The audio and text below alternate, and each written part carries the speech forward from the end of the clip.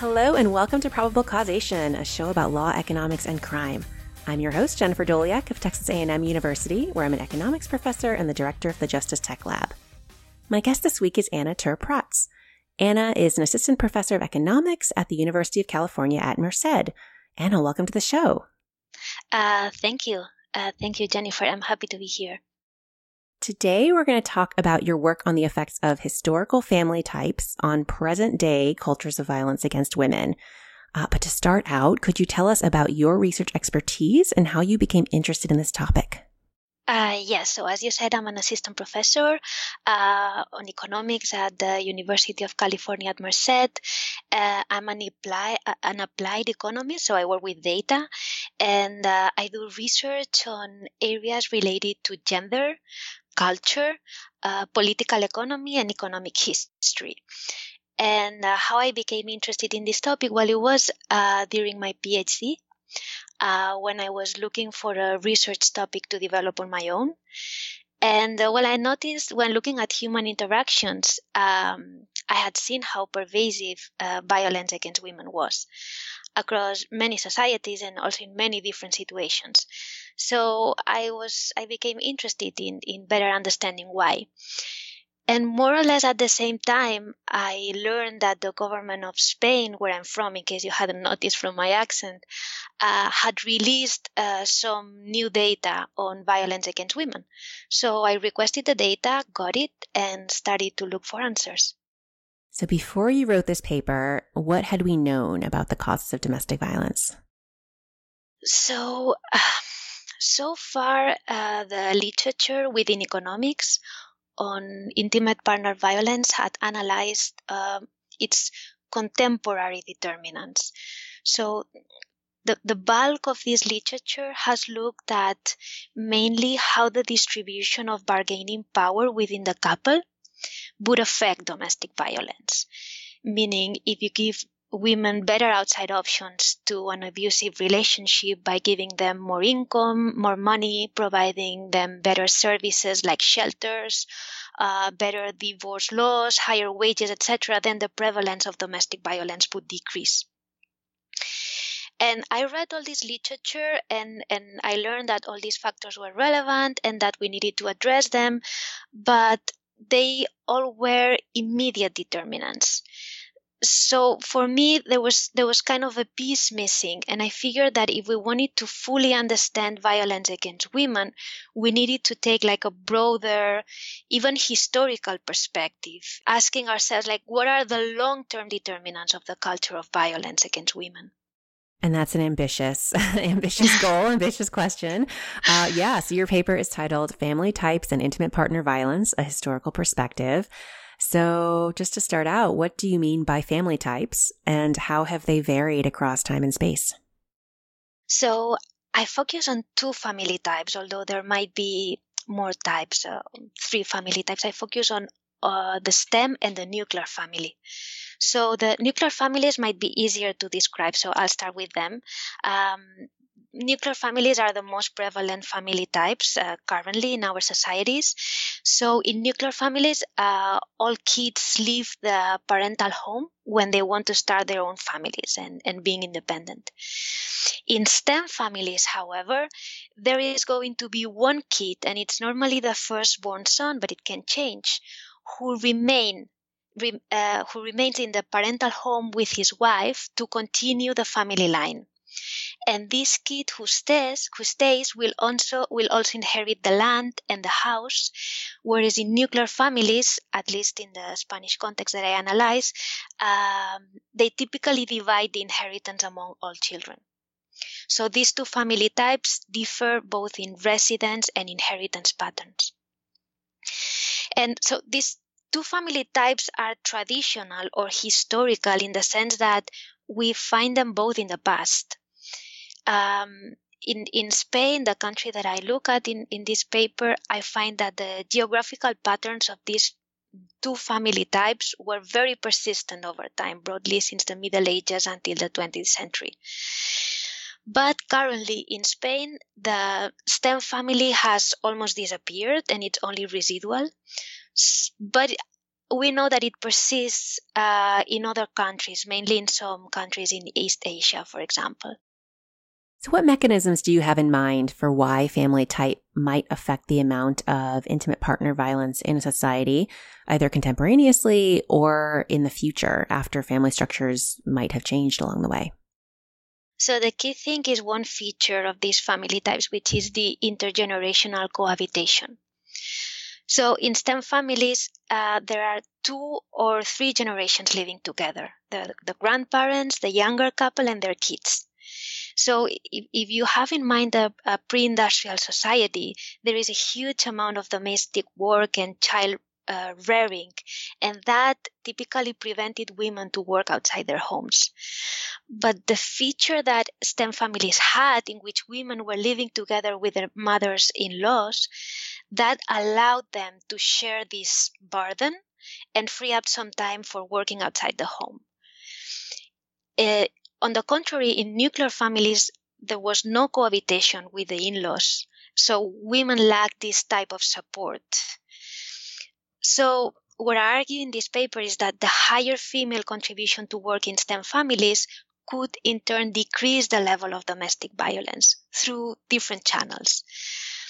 But I guess what is intuitive to see is that in the long run, when both partners work outside the home and contribute more equally to household income, also more gender egalitarian values arise.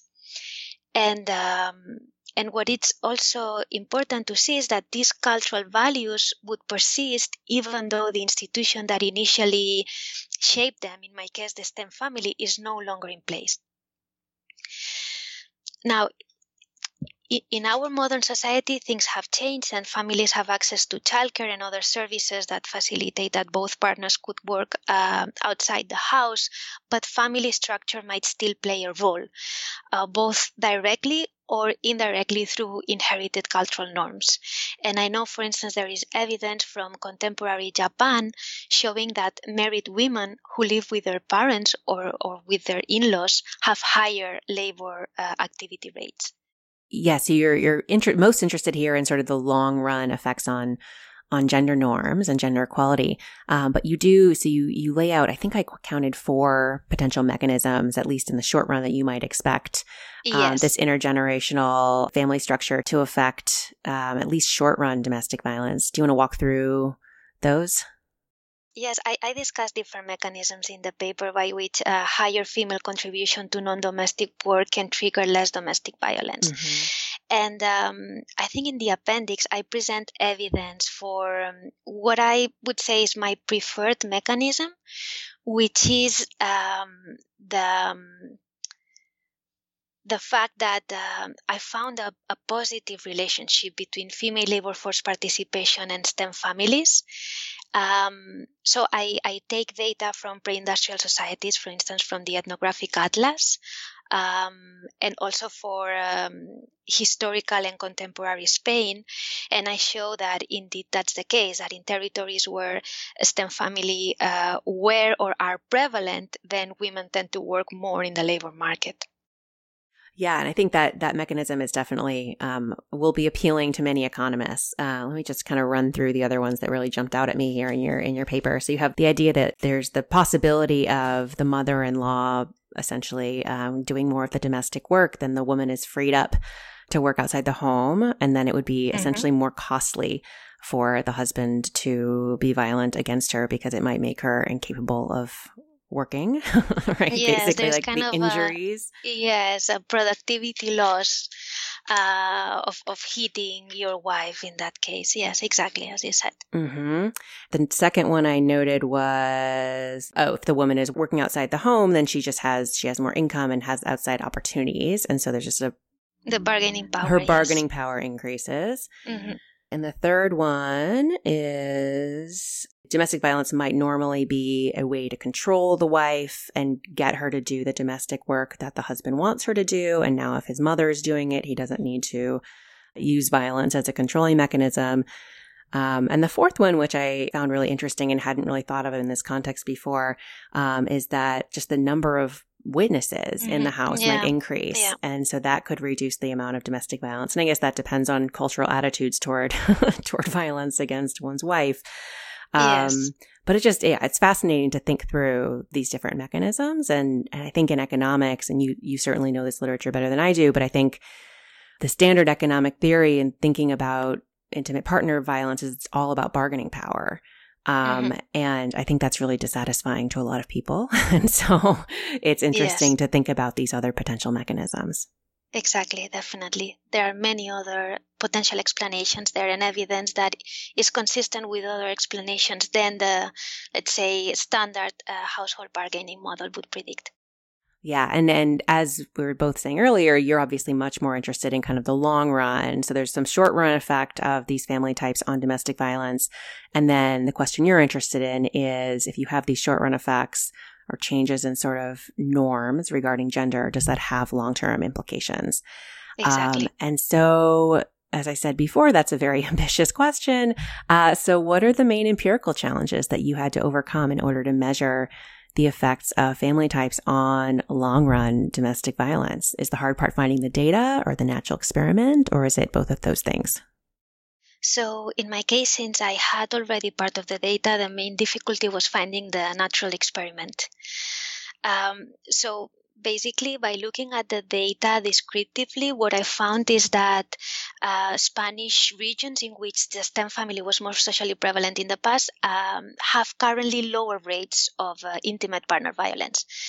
So I needed to find a way to disentangle causality from correlation, because there might have been other factors explaining historical family structure and gender norms, for instance, some institutions, policies, or laws, or it could have been the other way around, so that more gender equal societies to begin with chose to have a STEM family structure instead of other family structure. So in my case, it took me a lot of time to come up with the natural experiment to disentangle this. And the data, it sounds like the data just sort of revealed themselves to you at a convenient time, but Yes. I gather that is often a constraint in this space as well. It is. Yes. So to investigate this, you use these historical data that you found and a natural experiment in Spain that affected the distribution of family types across the country. So tell us about the history here. This is an economic history paper. So tell us about the history and the natural experiment that it produced. Sure. So I went back and started to read history, and I focused on this Christian conquest. So this started in the 8th century. And in this Christian conquest, basically several Christian kingdoms took control from Islamic rulers of the Iberian Peninsula and repopulated what today is Spain. So what I noticed is that the circumstances that gave rise to Christian kingdoms with very different political structures in the west and in the east of the Iberian Peninsula, these circumstances are key in understanding the emergence of the different family patterns that we saw afterwards. So in the west of the Iberian Peninsula, the monarchy was much stronger and centralized to begin with, and they wanted to limit the power of noble families. And one way to achieve this was by making them divide their land holdings. So what they did is the monarchies, they introduced a system of compulsory sharing of inheritance among all children. And this sharing of inheritance led to nuclear families. Meanwhile, in the Eastern kingdoms, they had a more feudal structure which had been inherited by the Frankish Empire. And so this nobility was much more powerful, and they wanted to maintain their land holdings intact. And they managed to have an inheritance system much more flexible, called like freedom of the station, that would allow them to appoint a single heir and keep all their land holdings intact. And this single heir system led to STEM families. So how do you use this natural experiment to estimate the causal effects of family type on domestic violence? So I use this historical episode as an instrument. So I implement an instrumental variable strategy. More precisely, as an instrument for the prevailing family structure, I use a dummy variable, an indicator variable, that takes a value 1 if that specific region had freedom of testation in medieval times. I measure that in the 13th century. So in other words, to estimate the causal impact of historical family types on current domestic violence, I use the variation in historical family types that comes from medieval inheritance laws that were exogenously determined. And then, so the historical inheritance laws affect the family types in still historical times. And then, Exactly. then you look forward to seeing what happens to intimate partner violence, not quite today, but in present day. Exactly. So those medieval inheritance laws affected the family types already in medieval times, and those geographical patterns of family types in the Iberian Peninsula stayed the same, so remained very stable from medieval times until the 20th century. By the mid 20th century, due to full industrialization and migration to cities, STEM family basically disappears, and currently it's very residual. So in Spain, currently we only have nuclear families, but somehow we see that the cultural values that were attached to the STEM family persisted through this cultural transmission that we were talking before, and persist in a way that are able to influence today current rates of domestic violence. Right. And just to reiterate kind of the nice aspect of this natural experiment here, you might generally worry that if you were to just look at correlations between historical STEM families or even present day STEM families and intimate partner violence, that those are going to be choices of individual families. But here you're really relying on there being a change in policy that presumably is not directly, they're not, these different inheritance laws weren't passed because they were focused on gender equality. There are other reasons for these inheritance laws, Exactly. but they happen to kind of change, set norms for what the family types would be in the whole region, and then you're using that as an instrument for the prevalence of these different family types, which is really nice. So what data do you use? Tell us about all the different data that go into this paper. So regarding domestic violence data, Spain has been conducting very rich and comprehensive surveys on violence against women in the last years.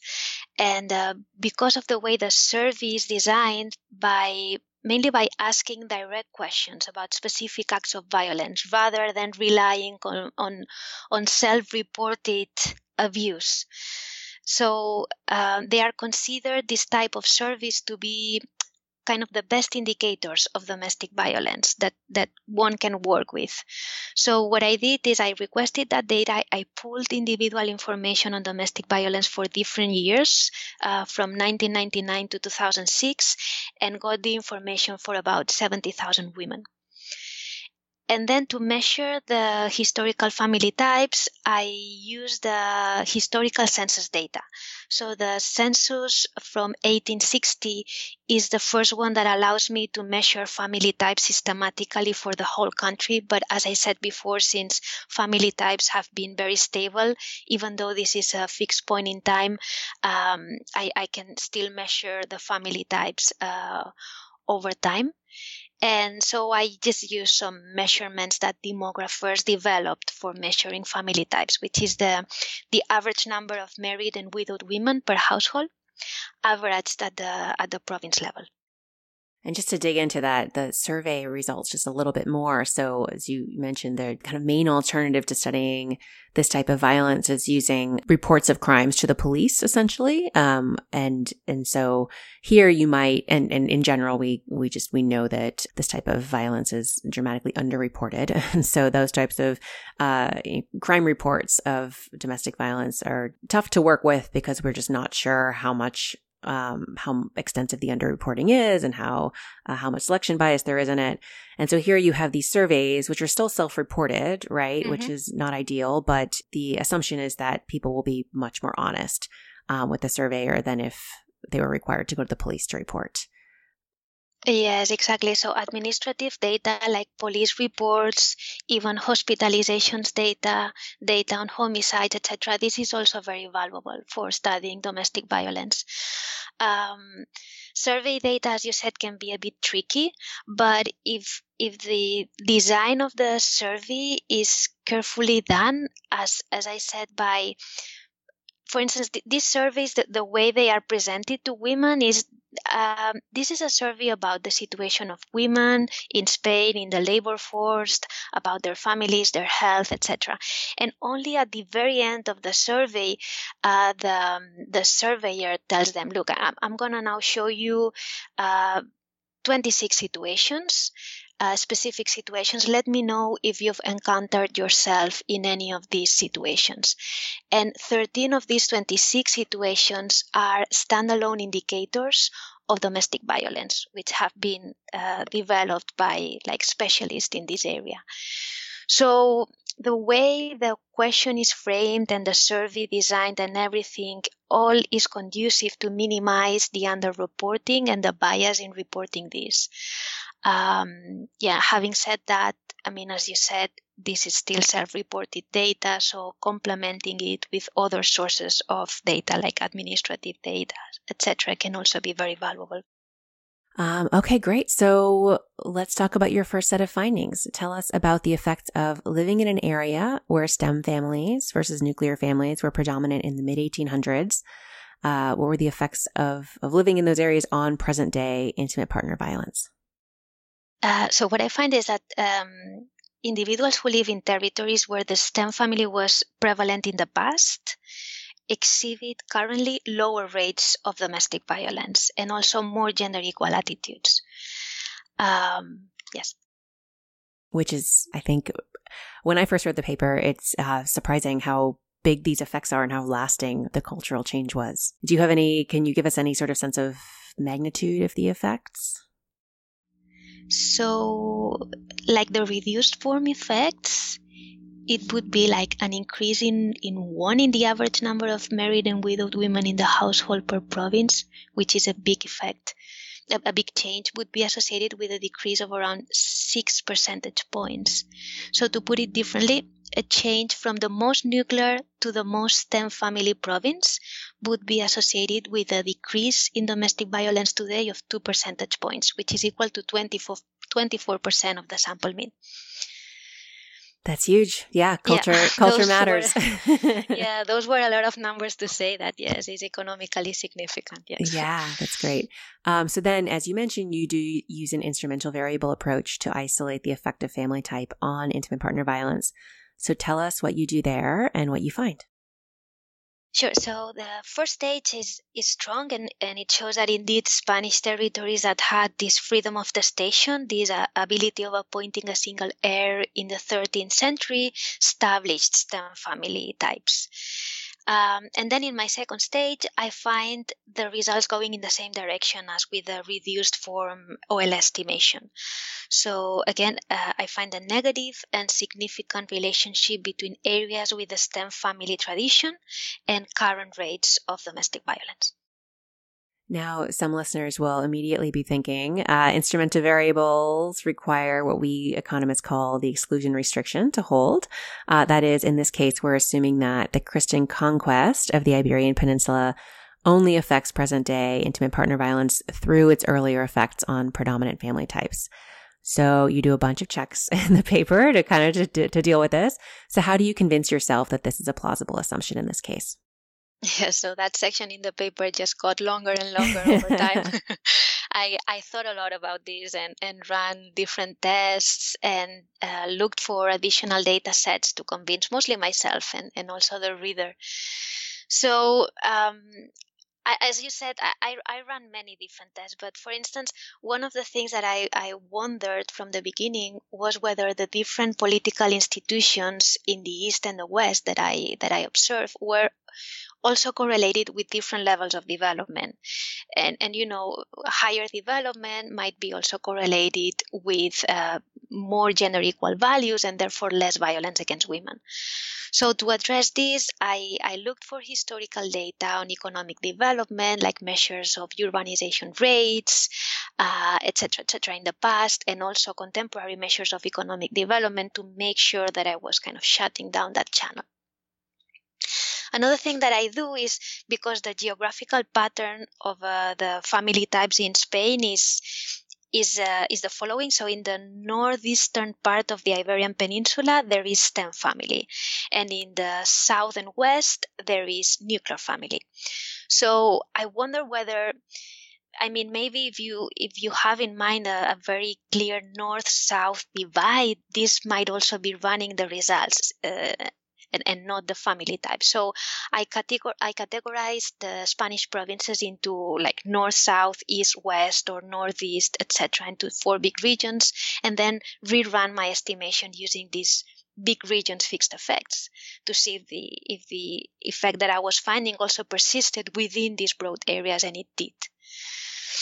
And then finally, and as a general validity test, I performed a statistical analysis, which is called this plausibly exogeneity, developed by Conley and co-authors in 2012, and show that even if we allow for some plausible amounts of imperfect exogeneity, so even if we allow for some effects of this Christian conquest on today domestic violence, the IV estimates are still informative of a negative and significant impact of the STEM family on current rates of domestic violence. And then you do a few additional tests for robustness, as well as to explore mechanisms, as you mentioned earlier. So tell us a bit about those other tests that you run and what you find. Yes, so one of the additional results that I show in the paper that I also like is I explore more how this culture of violence against women has been transmitted over the centuries. So what I do is I look for the World Values Survey data for Spain, and I use information on gender equal attitudes. And I indeed find that territories that had STEM family tradition in the past currently exhibit more gender equal attitudes than nuclear family territories. So it's not only that they have lower rates of domestic violence, but they're also more gender equal. So this is suggestive that the internalization of these cultural norms and their intergenerational transmission is probably explaining why we still see their lower rates of domestic violence in territories where the STEM family was predominant, even though these STEM families are no longer prevalent. So somehow this culture of lower violence persisted through this cultural transmission. But then you also look, I really like the kind of follow-up test to that, because you hypothesize that maybe this is just a signal that these regions are just more open-minded in general, right? And then you look at kind of, I think it was from the same survey of attitudes, and then you run your same analyses, but using other measures of sort of political attitudes as outcomes. And what do you find there? Exactly. So, as you said, one could argue that STEM family territories might also be more open-minded, and that higher gender equality in these regions is simply an expression of greater tolerance, not only to women, but like to other groups or other minorities. So to address this, I look at non-gender related attitudes, and I look at attitudes toward homosexuality, euthanasia. I look at life satisfaction, trust, and I do not find any statistically significant differences for these attitudes in STEM family territories compared to nuclear family territories. Apparently, in STEM family territories, I found that individuals tend to find homosexuality less justifiable today. Interesting. So that kind of goes the opposite way, right? And exactly. You would tend to expect norms of greater independence for women to go hand in hand with more tolerance of homosexuality too, but that is not what you find there. Yeah, so it really does seem to be all about gender in this case. So which is really interesting. Yes. So your paper is now forthcoming at the Review of Economics and Statistics. So it's pretty new, but it's been circulating for a little while now. So what other work related to intimate partner violence has been released since you wrote this paper? What else have we learned about the causes of this type of crime? So related to my paper, very, very recently, Alessina, Brioschi, and LaFerrara just published a paper looking at how ethnic-related cultural factors explain domestic violence in Africa using African data. And so in line with my results, they show that certain ancestral characteristics, for instance, the reliance on plow agriculture that made women to participate less in production, uh, are related to higher levels of violence against women today. So that is also another paper showing the cultural related norms to domestic violence. And there are other new and very interesting studies on domestic violence, many new working papers, and some of them are focusing on the relationship between intimate partner violence and jobs or female empowerment more generally, like the work by Kotsadam and Bilanger in Ethiopia, Guarnieri and Rainer in Cameroon, or my own work with Spanish data on the effects of unemployment rates and intimate partner violence. And you mentioned this a bit at the beginning, the relationship between employment and domestic violence is not clear. So the issue is that theoretically, so on the one hand, better jobs for women might provide better outside options to an abusive relationship and therefore less violence. And this is what the standard household bargaining model would predict. No? But on the other hand, domestic violence might increase if men feel that their traditional role as breadwinner is being threatened by better female employment opportunities, better jobs for women. And this is consistent with a more sociological backlash model, male backlash model. So theoretically, it's not clear. There are mixed results, mixed evidence, and this relationship is not well understood yet. So what we're learning is that the relationship between employment, female employment, and domestic violence might be context specific, might also depend on the context or on the cultural values, and we definitely need more studies in this direction. Okay, so considering the results of your work as well as other work in this area on intimate partner violence, what are the policy implications here? What should policymakers who are concerned about this type of crime take away from the current literature? So that, well, the obvious is that domestic violence is a complex issue that we need to understand better. We are learning that it has deeply rooted determinants, that cultural matters also for intimate partner violence.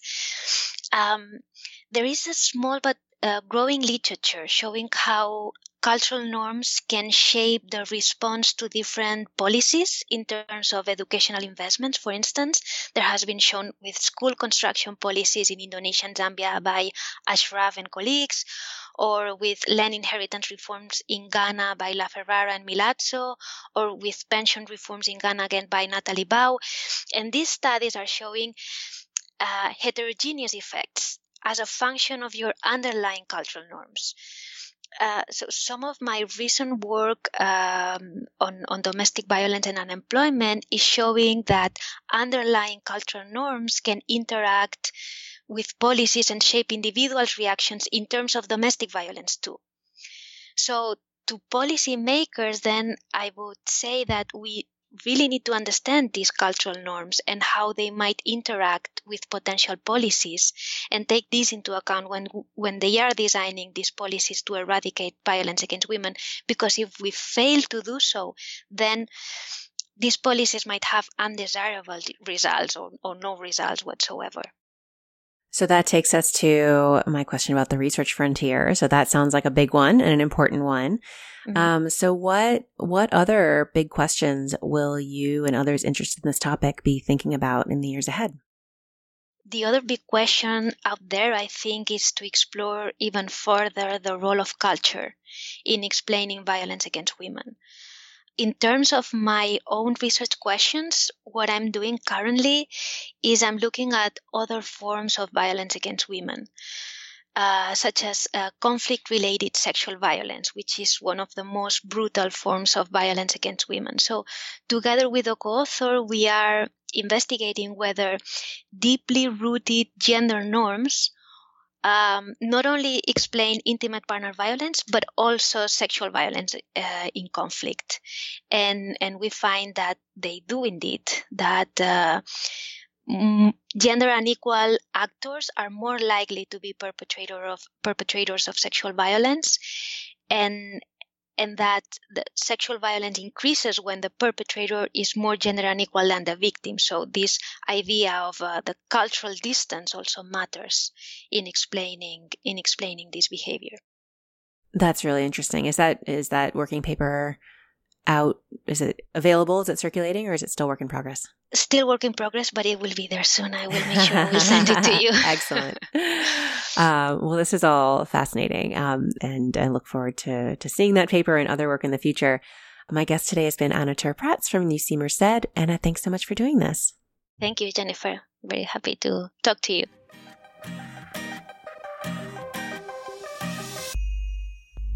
You can find links to all the research we discussed today on our website, probablecausation.com. You can also subscribe to the show there or wherever you get your podcasts to make sure you don't miss a single episode. Big thanks to Emergent Ventures for supporting the show, and thanks also to our Patreon subscribers. This show is listener supported, so if you enjoy the podcast, then please consider contributing via Patreon. You can find a link on our website. Our sound engineer is Carolyn Hockenberry, with production assistance from Elizabeth Pancotti. Our music is by Werner, and our logo is designed by Carrie Throckmorton. Thanks for listening, and I'll talk to you in 2 weeks.